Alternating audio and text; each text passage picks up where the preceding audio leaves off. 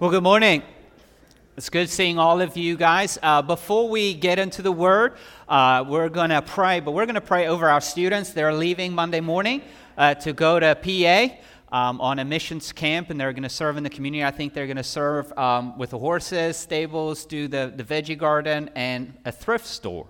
And so if all of the students, if you guys are going to camp, Andy, Stacy, if you guys, Andrew, I don't know if all the leaders want to come up, we're going to pray over you. And so if you're a parent, if you want to come up and lay your hands on your students, let's go ahead and have at it and ask the Lord to go before them and to just use this as a mighty way to make himself known to these students as they serve the community, that they would grow deeper in their love for the Lord, the understanding of the gospel, and then the Lord would just do an incredible work this next week.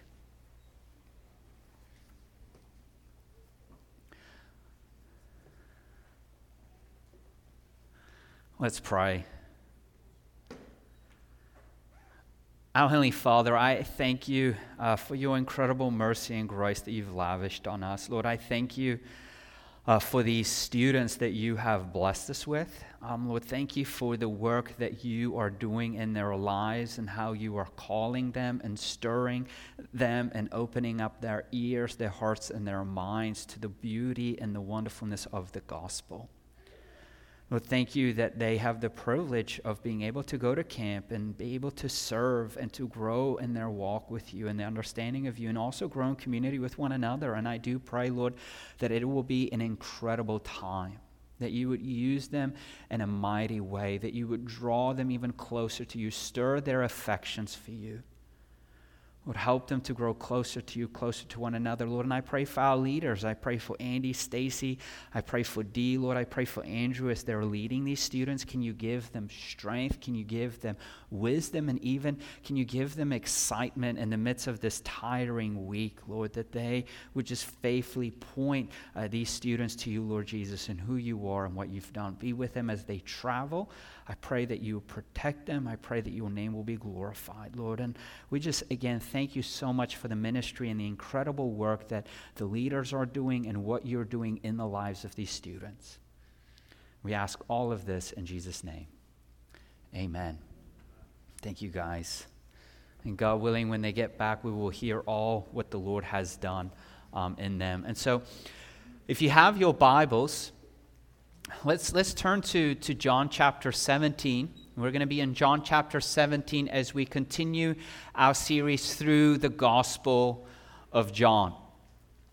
Now, we're getting close to the climax of the Gospel of John. Like in John chapter 17, verse 1, we're going to hear that the hour has come. Now, this phrase, the hour, if you really track this phrase, it kind of started back in chapter 2 when Jesus performed his first miracle. He told his mother that an hour has not yet come. And then in chapter 7 and in chapter 8, twice Jesus reiterated his hour had not yet come. And then in chapter 12, he kind of finally announces that the hour is near. And now finally we're in chapter 17 where the hour has come. In other words, everything has taken place that was necessary has taken place for the hour to come, and the hour finally has arrived. And this is the hour that not just Jesus was preparing for, but the whole world, in a sense, was anticipating. Because the hour was the fulfillment of the promise that God made back in the garden, that he will send a rescuer to destroy the enemy and to buy back and to redeem and to save humanity from their sin. The moment everything will change, where sinful creatures who are separated by their Creator now will be restored and reconciled and enjoy fellowship with their Creator once more. And at the climax of the hour, Jesus stops to pray. Like, in a sense, what's happening is he is standing in the doorway and he pauses, the doorway that's going to the cross, and he takes a moment and he cries out to the Father for help. And what we're going to see is two things in this prayer. We're not going to do the whole chapter 17. We're going to see Jesus prays for himself, and then Jesus prays for his disciples. So let's look at John 17, verse 1. It It says this: Jesus spoke these things, looked up to heaven and said, Father, the hour has come. Glorify your Son, so that the Son may glorify you, since you gave him authority over all flesh, so that he may give eternal life to everyone you have given him. This is eternal life, that they may know you, the only true God, and the one you have sent, Jesus Christ. I've glorified you on the earth by completing the work you gave me to do. Now, Father, glorify me in your presence with that glory I had with you before the world existed.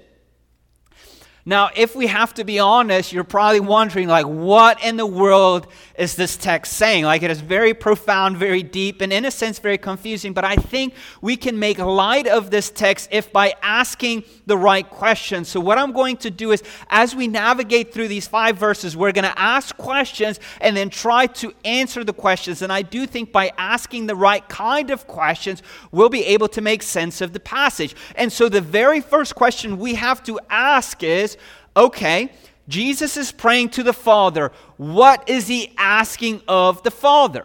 And so the answer to that, if you're taking notes, the first thing that Jesus is asking for is Jesus prays for the Father to glorify him. So what is Jesus asking for? Glorify him.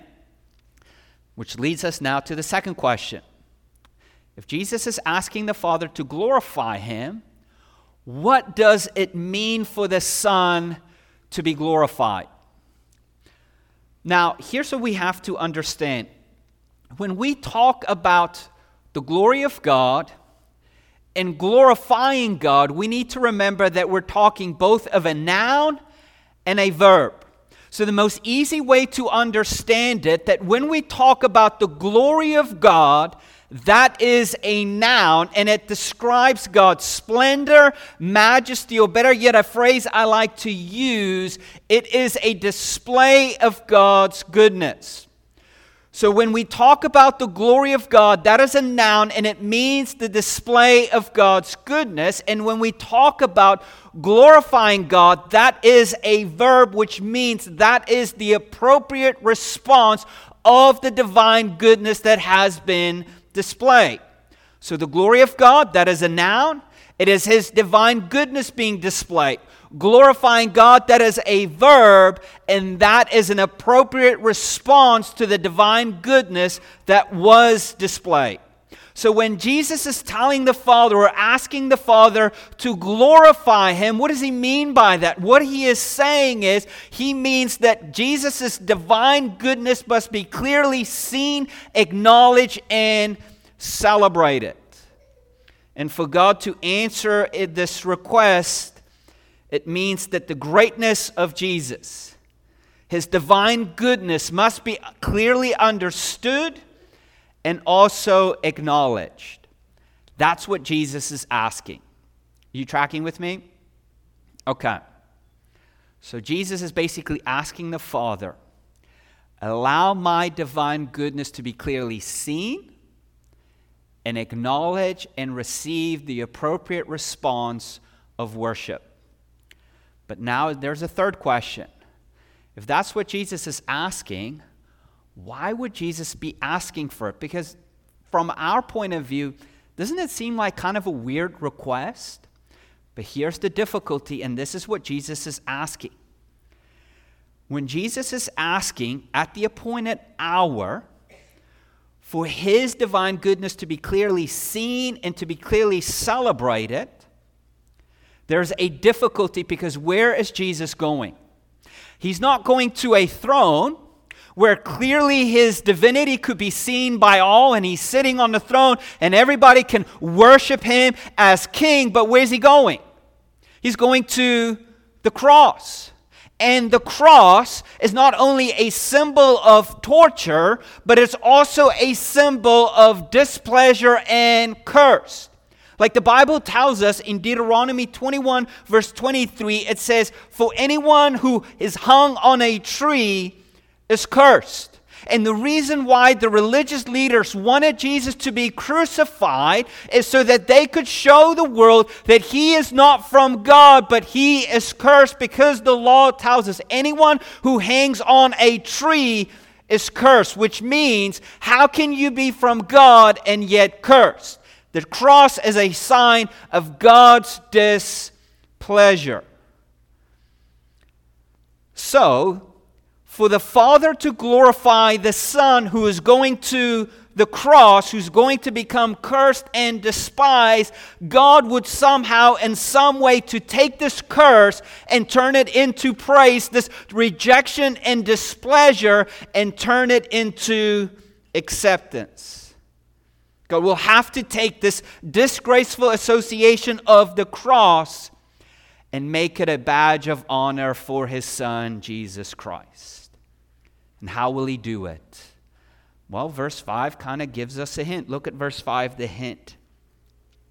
Now, Father, glorify me in your presence with the glory I had with you before the world existed.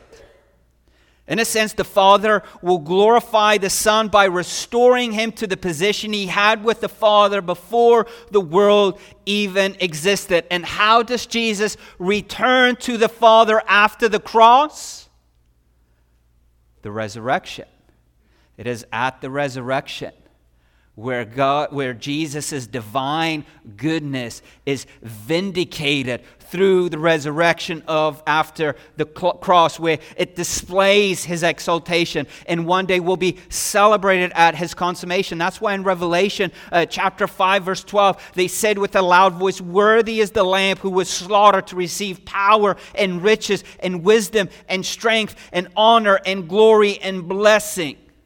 And so the Father glorifies the Son as the Son goes to the cross by restoring him to the eternal position of glory he had with the Father before the world existed. And that is through the resurrection. So what is Jesus asking for? He's asking the Father for his divine goodness to be clearly seen on display and to be acknowledged as he's going to the cross. And the way that God can do it through the complexity of the cross that is a sign of a curse and turns it into a badge of honor, where Jesus will receive the glory that he's had before the world even existed as he returns to the Father, is through the resurrection. Now, another question we have to ask is, why does Jesus ask the Father to glorify him? Well, look at verse 1. The first reason why he asked the Father to glorify him, verse 1 says this, "The Father, the hour has come, glorify your Son, so that" what? "So that the Son may glorify you." So why does Jesus want to be glorified? So that he can glorify the Father. And what does it mean to glorify the Father?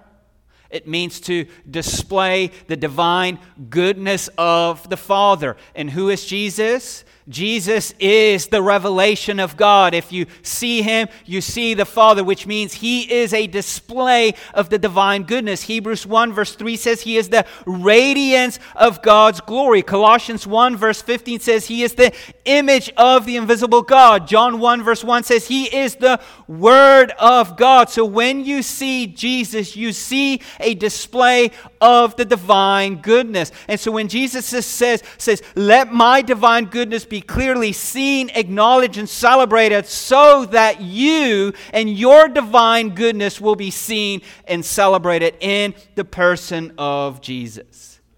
And here's the second reason of why Jesus asked the Father to glorify him. Look at verse 2.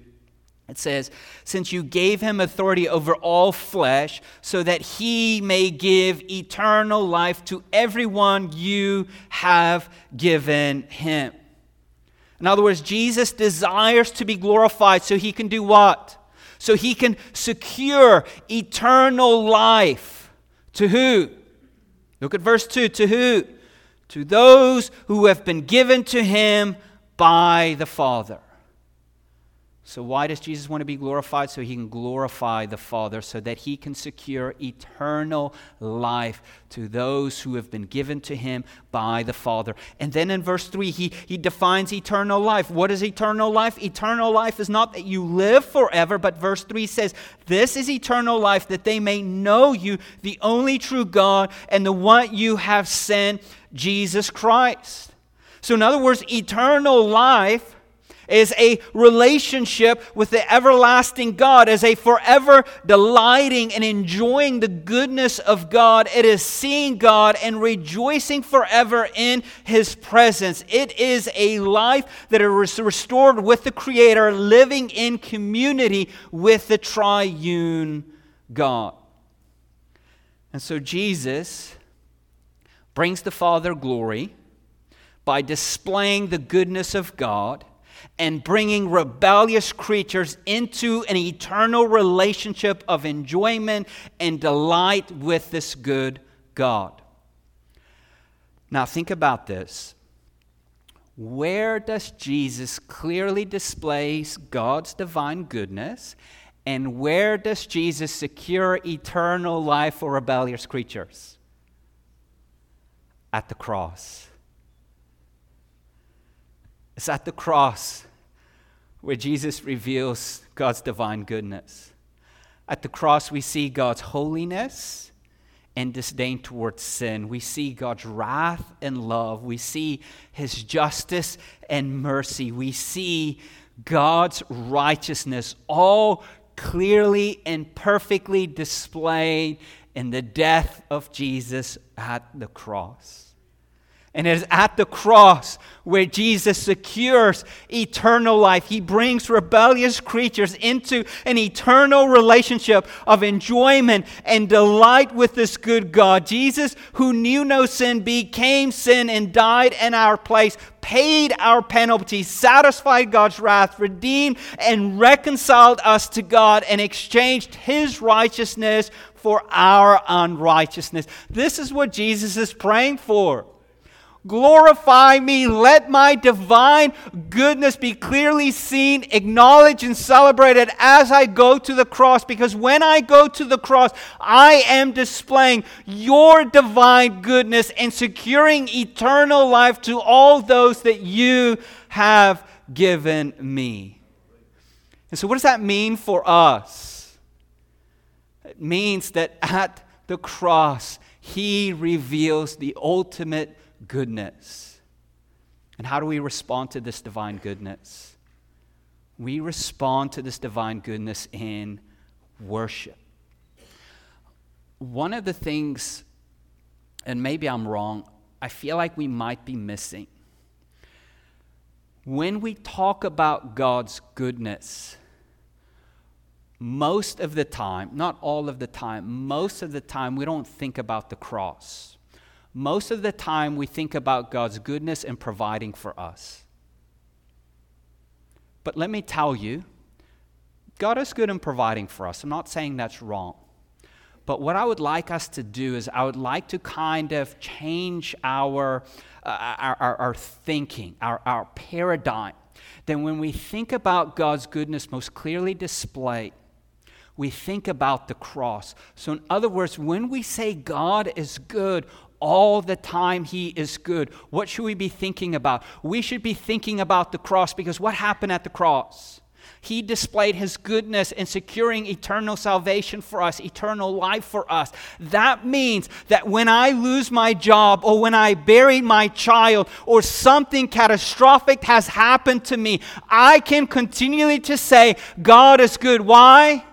Because of the cross of Jesus Christ. This is why we as a people should be people of the cross and always go to the cross and look to the cross and point to the cross, because no matter what happens in my life, God is good because he revealed his divine goodness in securing eternal life for me at the cross of Christ. And he displayed his goodness, and this is what Jesus was praying for. And when we look to the cross, when we point others to the cross, we are in a sense, as the psalmist would say, come and taste and see that the Lord is good. And how do you know the Lord is good? At the cross. After Jesus prays for himself, for the Father to glorify him, now he turns to his focus on praying for the disciples. Look at verse 6. I have revealed your name to the people you gave me from the world. They were yours and you gave them to me, and they have kept your word. Now they know that everything you have given is from me, because I have given them to the words you gave me. They have received them and have known for certain that I came from you. They have believed that you sent me. I pray for them, and I'm not praying for the world, but for those you have given me, because they are yours. Everything I have is yours, and everything you have is mine, and I am glorified in them. I am no longer in the world, but they are in the world, and I am coming to you.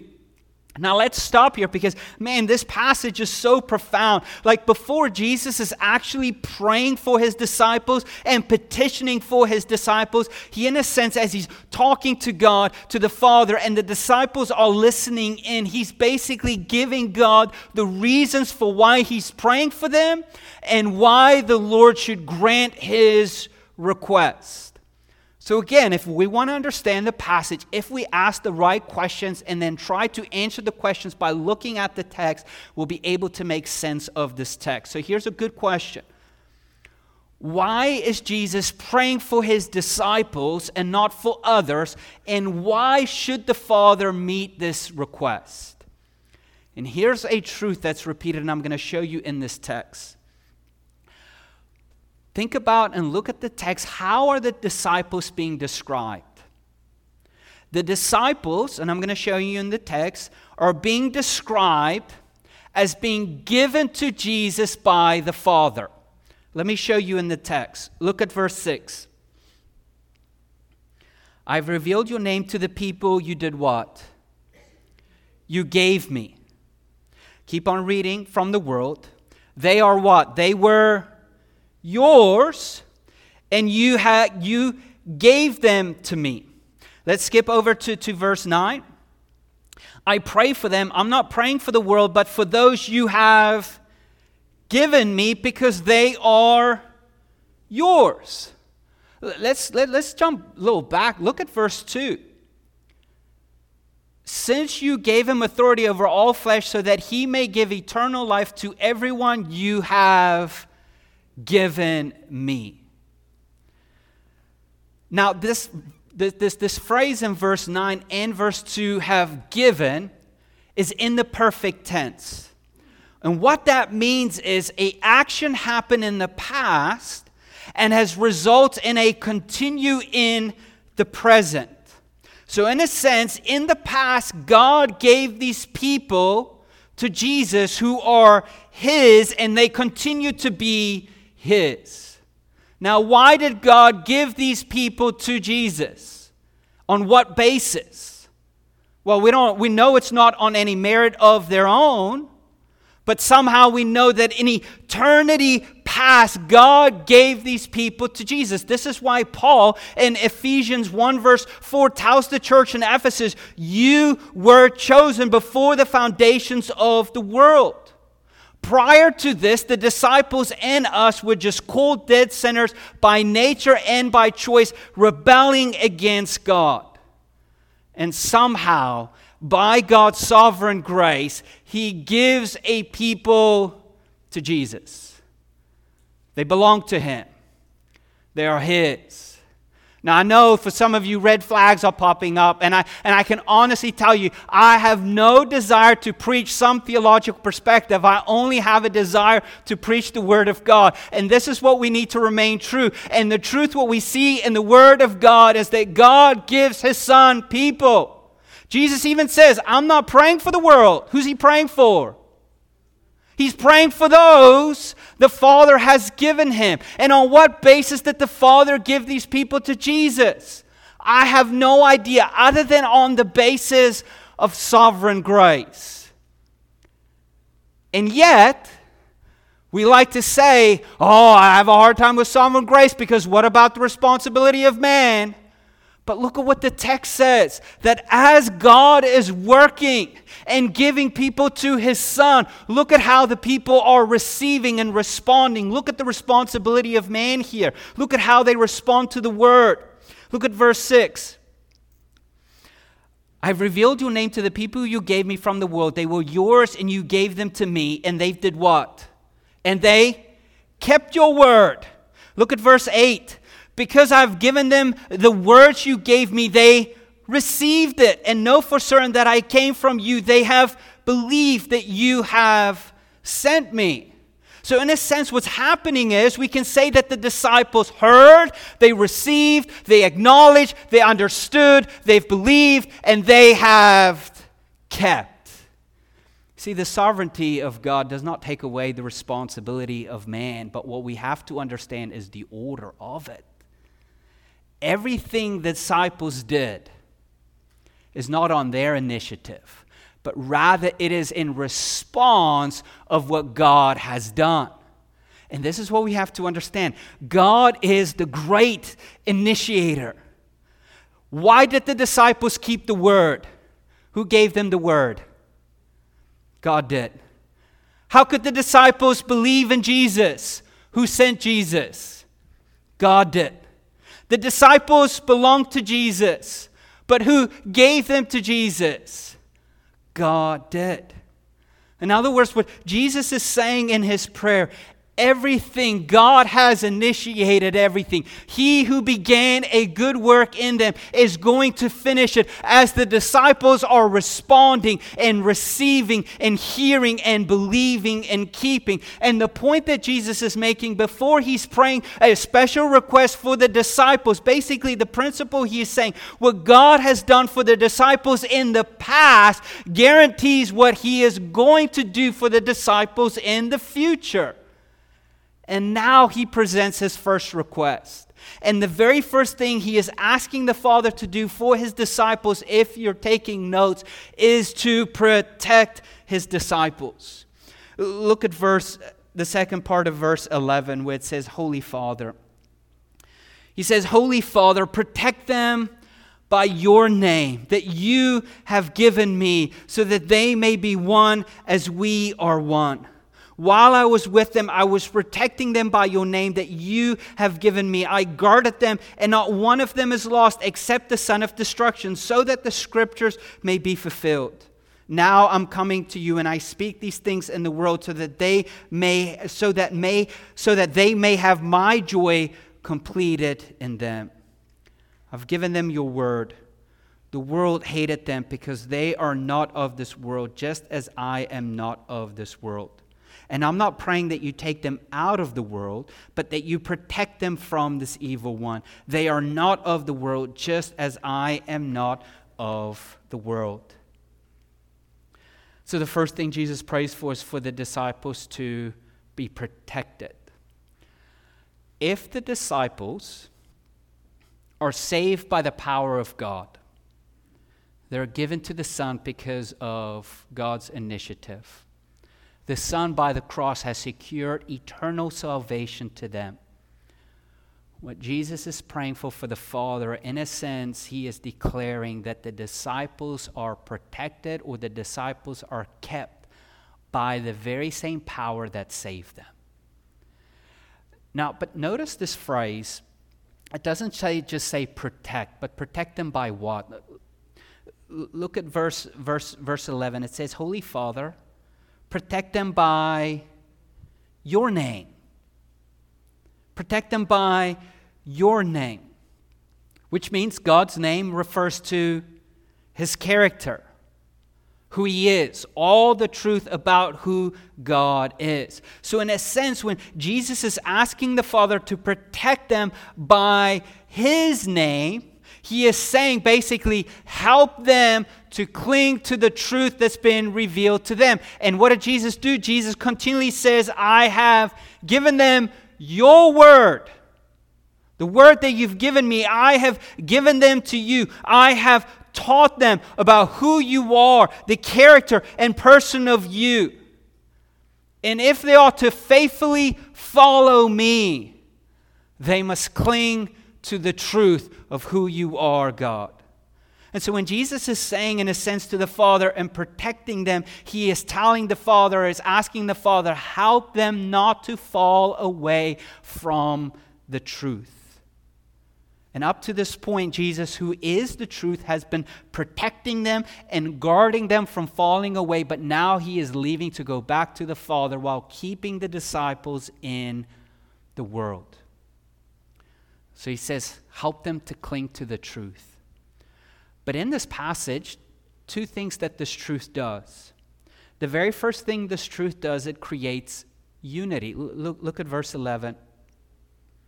Verse 11 says this, Holy Father, protect them by your name that you have given me, so that they may be one as we are one.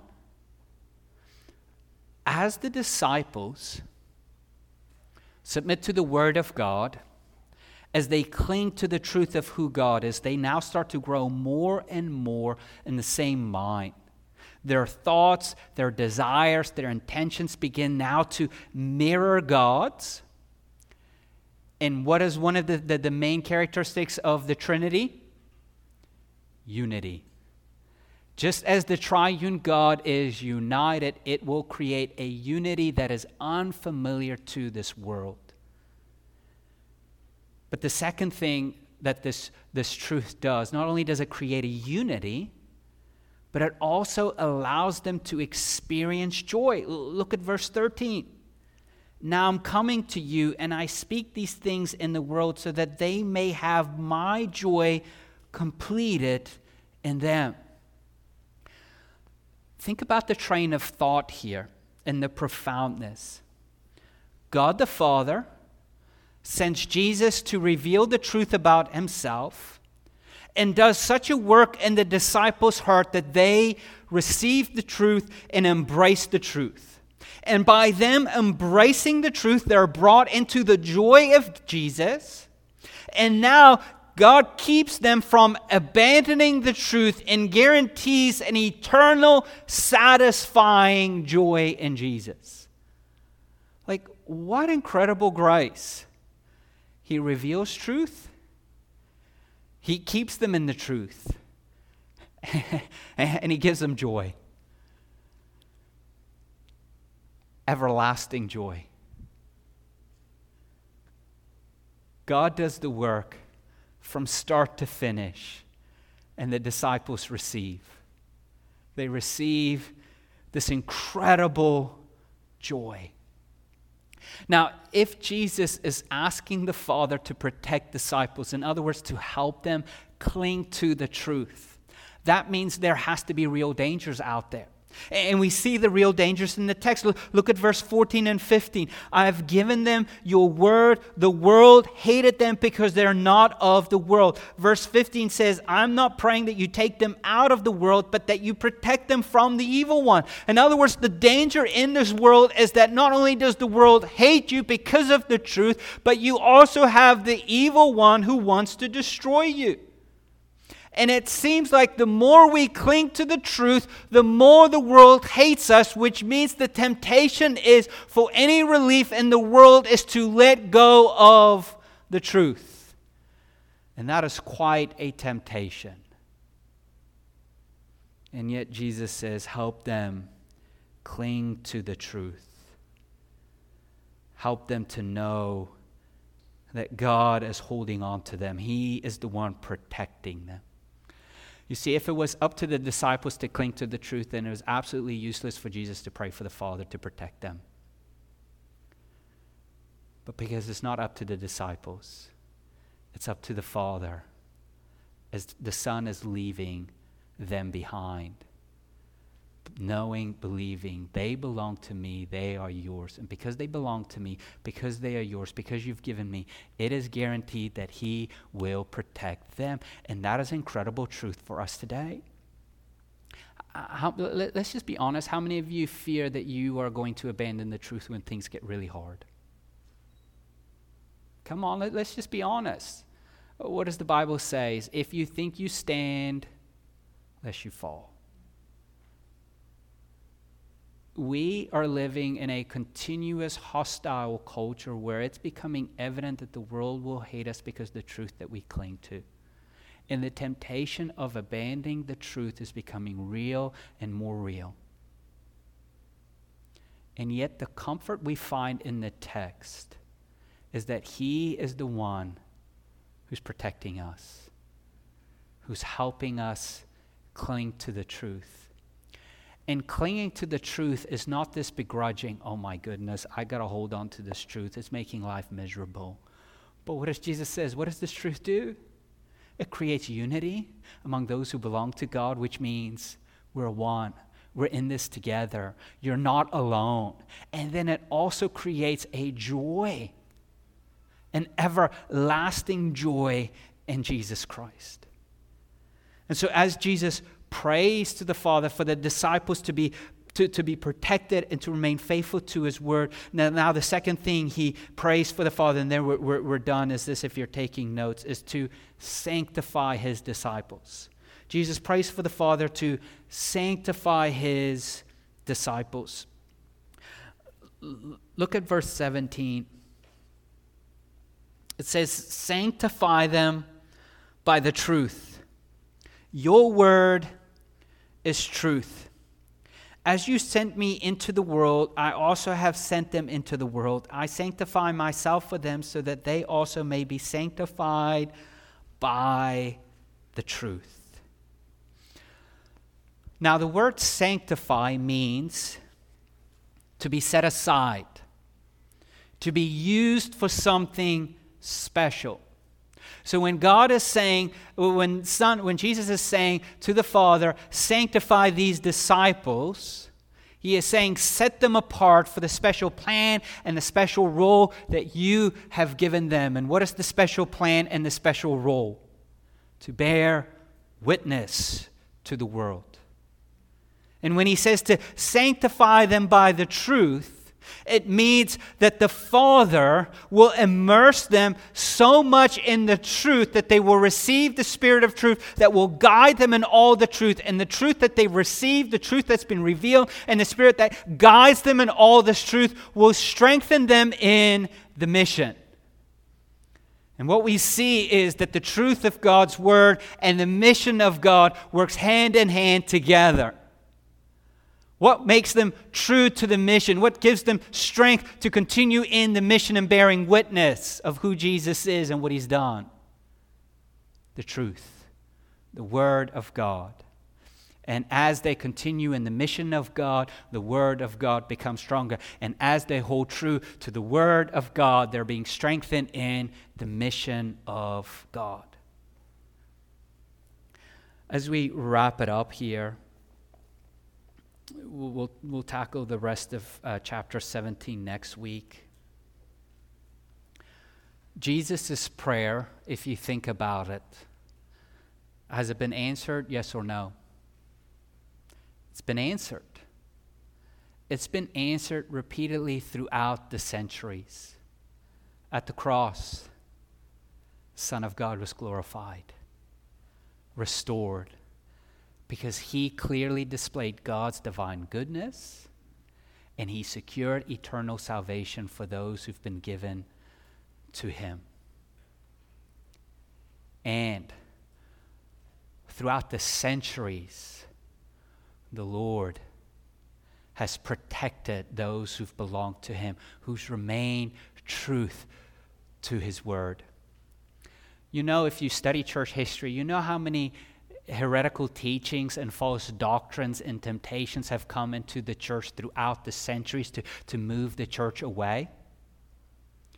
More than we can mention.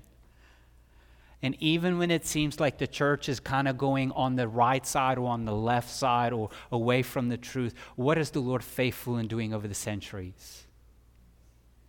Keeping the disciples, protecting the disciples to hold on and cling to the truth. And what that means for us is that as we study this prayer, we can have confidence that He has answered this prayer, and He will continue to answer the prayer even for us. that God will help us keep faithful to His Word, and as we remain faithful to His Word, we will be faithful and strengthened to His mission. To be His witness, to declare the glories of Christ to the rest of the world. And for us, that should bring encouragement. But what instruction is there for us? That does not mean we sit on our hands and we say, well, God, you do all the work, I'm just going to sit here. No, because what does the text teach us? The text teaches us they received it, they understood it, they've believed it, they have kept it. So what's our instructions?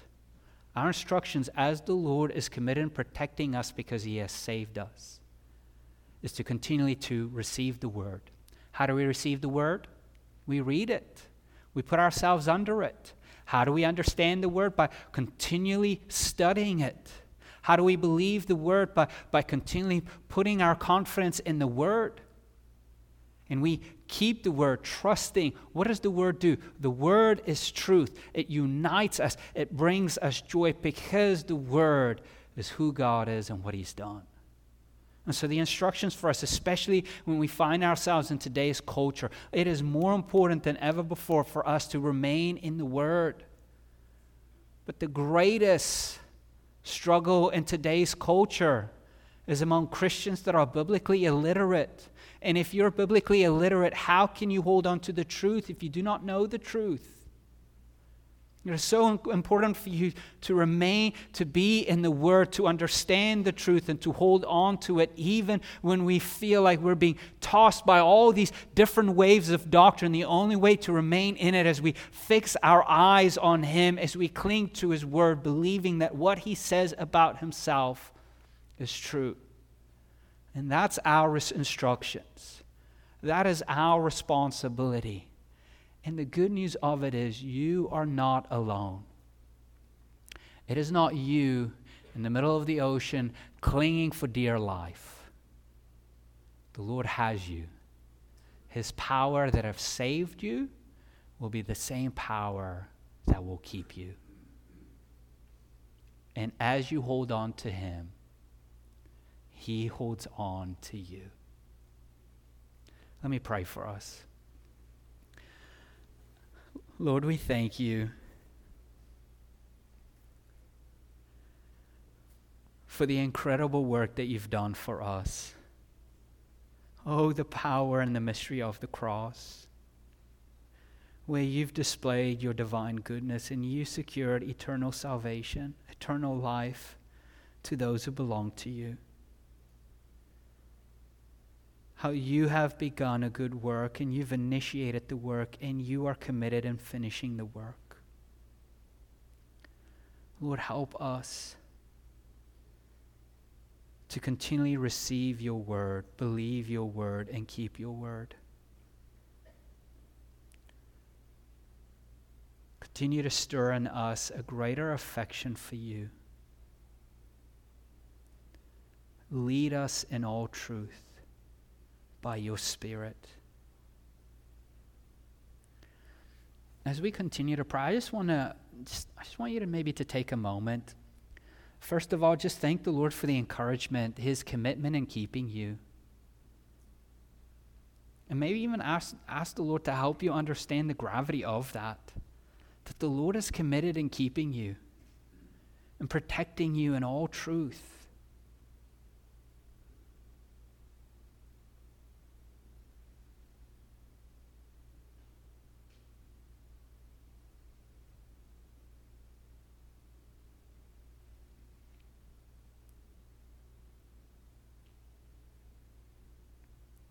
And as you continue to pray, maybe look to the cross and ask the Lord to help you to understand the significance of the cross, to see His divine goodness that was clearly displayed, and the salvation He has accomplished for you. Ask the Lord that it will be more than just a phrase we say or something we look to or point to, but in a sense, it will become real where we see that Jesus died for me, a wretched sinner, that deserved to be condemned. And yet he did not give me what I deserve.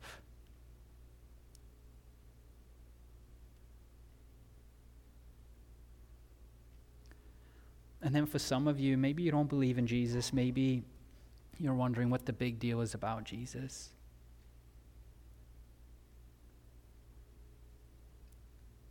The reality of it is, you and us, you are rebelling against God. You've sinned. And there's no way that you can repay God with any good behavior, because your sin deserves death, because God is holy and righteous. And God, in his mercy and grace, sent his Son to die in your place, to pay for your debt, your rebellion.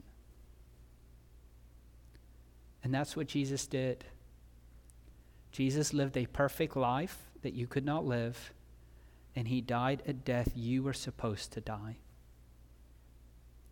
And salvation can belong to you by believing in Jesus, trusting that the work that he has done for you is enough, and acknowledging the work that needed to be done for you, the grace that he's lavished on you. And so maybe this morning you're trusting him for the first time. You're looking to him as you recognize your need for a Savior, that you've rebelled against God, as the Holy Spirit is convicting you, opening up your eyes, and helping you look to Christ.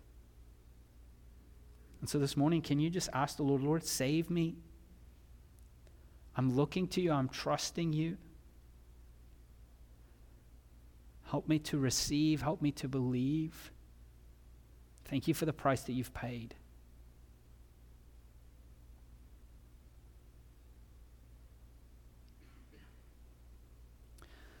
As we get ready to sit at the table, again, what does the table remind us of? The cross of Jesus Christ. This is why we end our services with the table, because it points us to the cross and the work that Christ has accomplished on our behalf. And after it, as we've received it, we end in song as we respond to the goodness that was clearly displayed to us at the cross.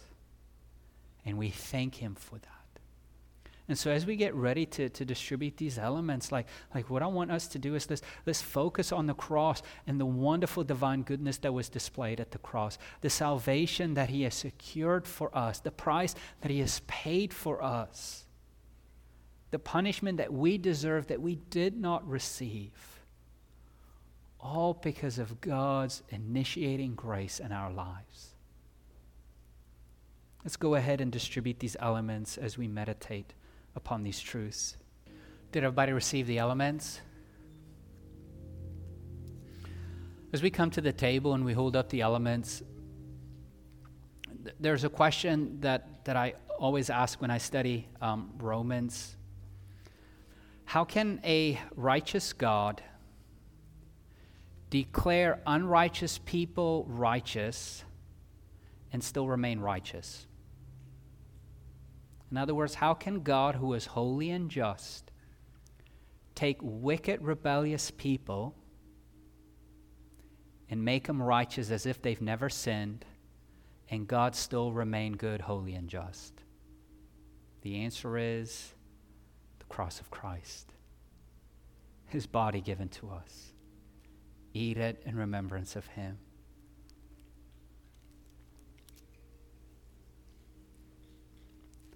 His blood that was shed for us, that washed us as white as snow.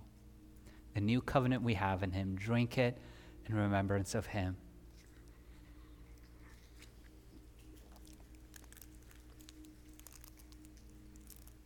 Can you thank the Lord that he paid for your sin? That he declares you righteous? That he washed you as white as snow? that he made you new. He's taken your heart of stone and given you a heart of flesh. He took you who were dead in your trespasses and sins and made you alive in Jesus Christ. Lord, we thank you. We praise you. Lord, help us to trust in you, walk with you, and look to you, rejoice in you.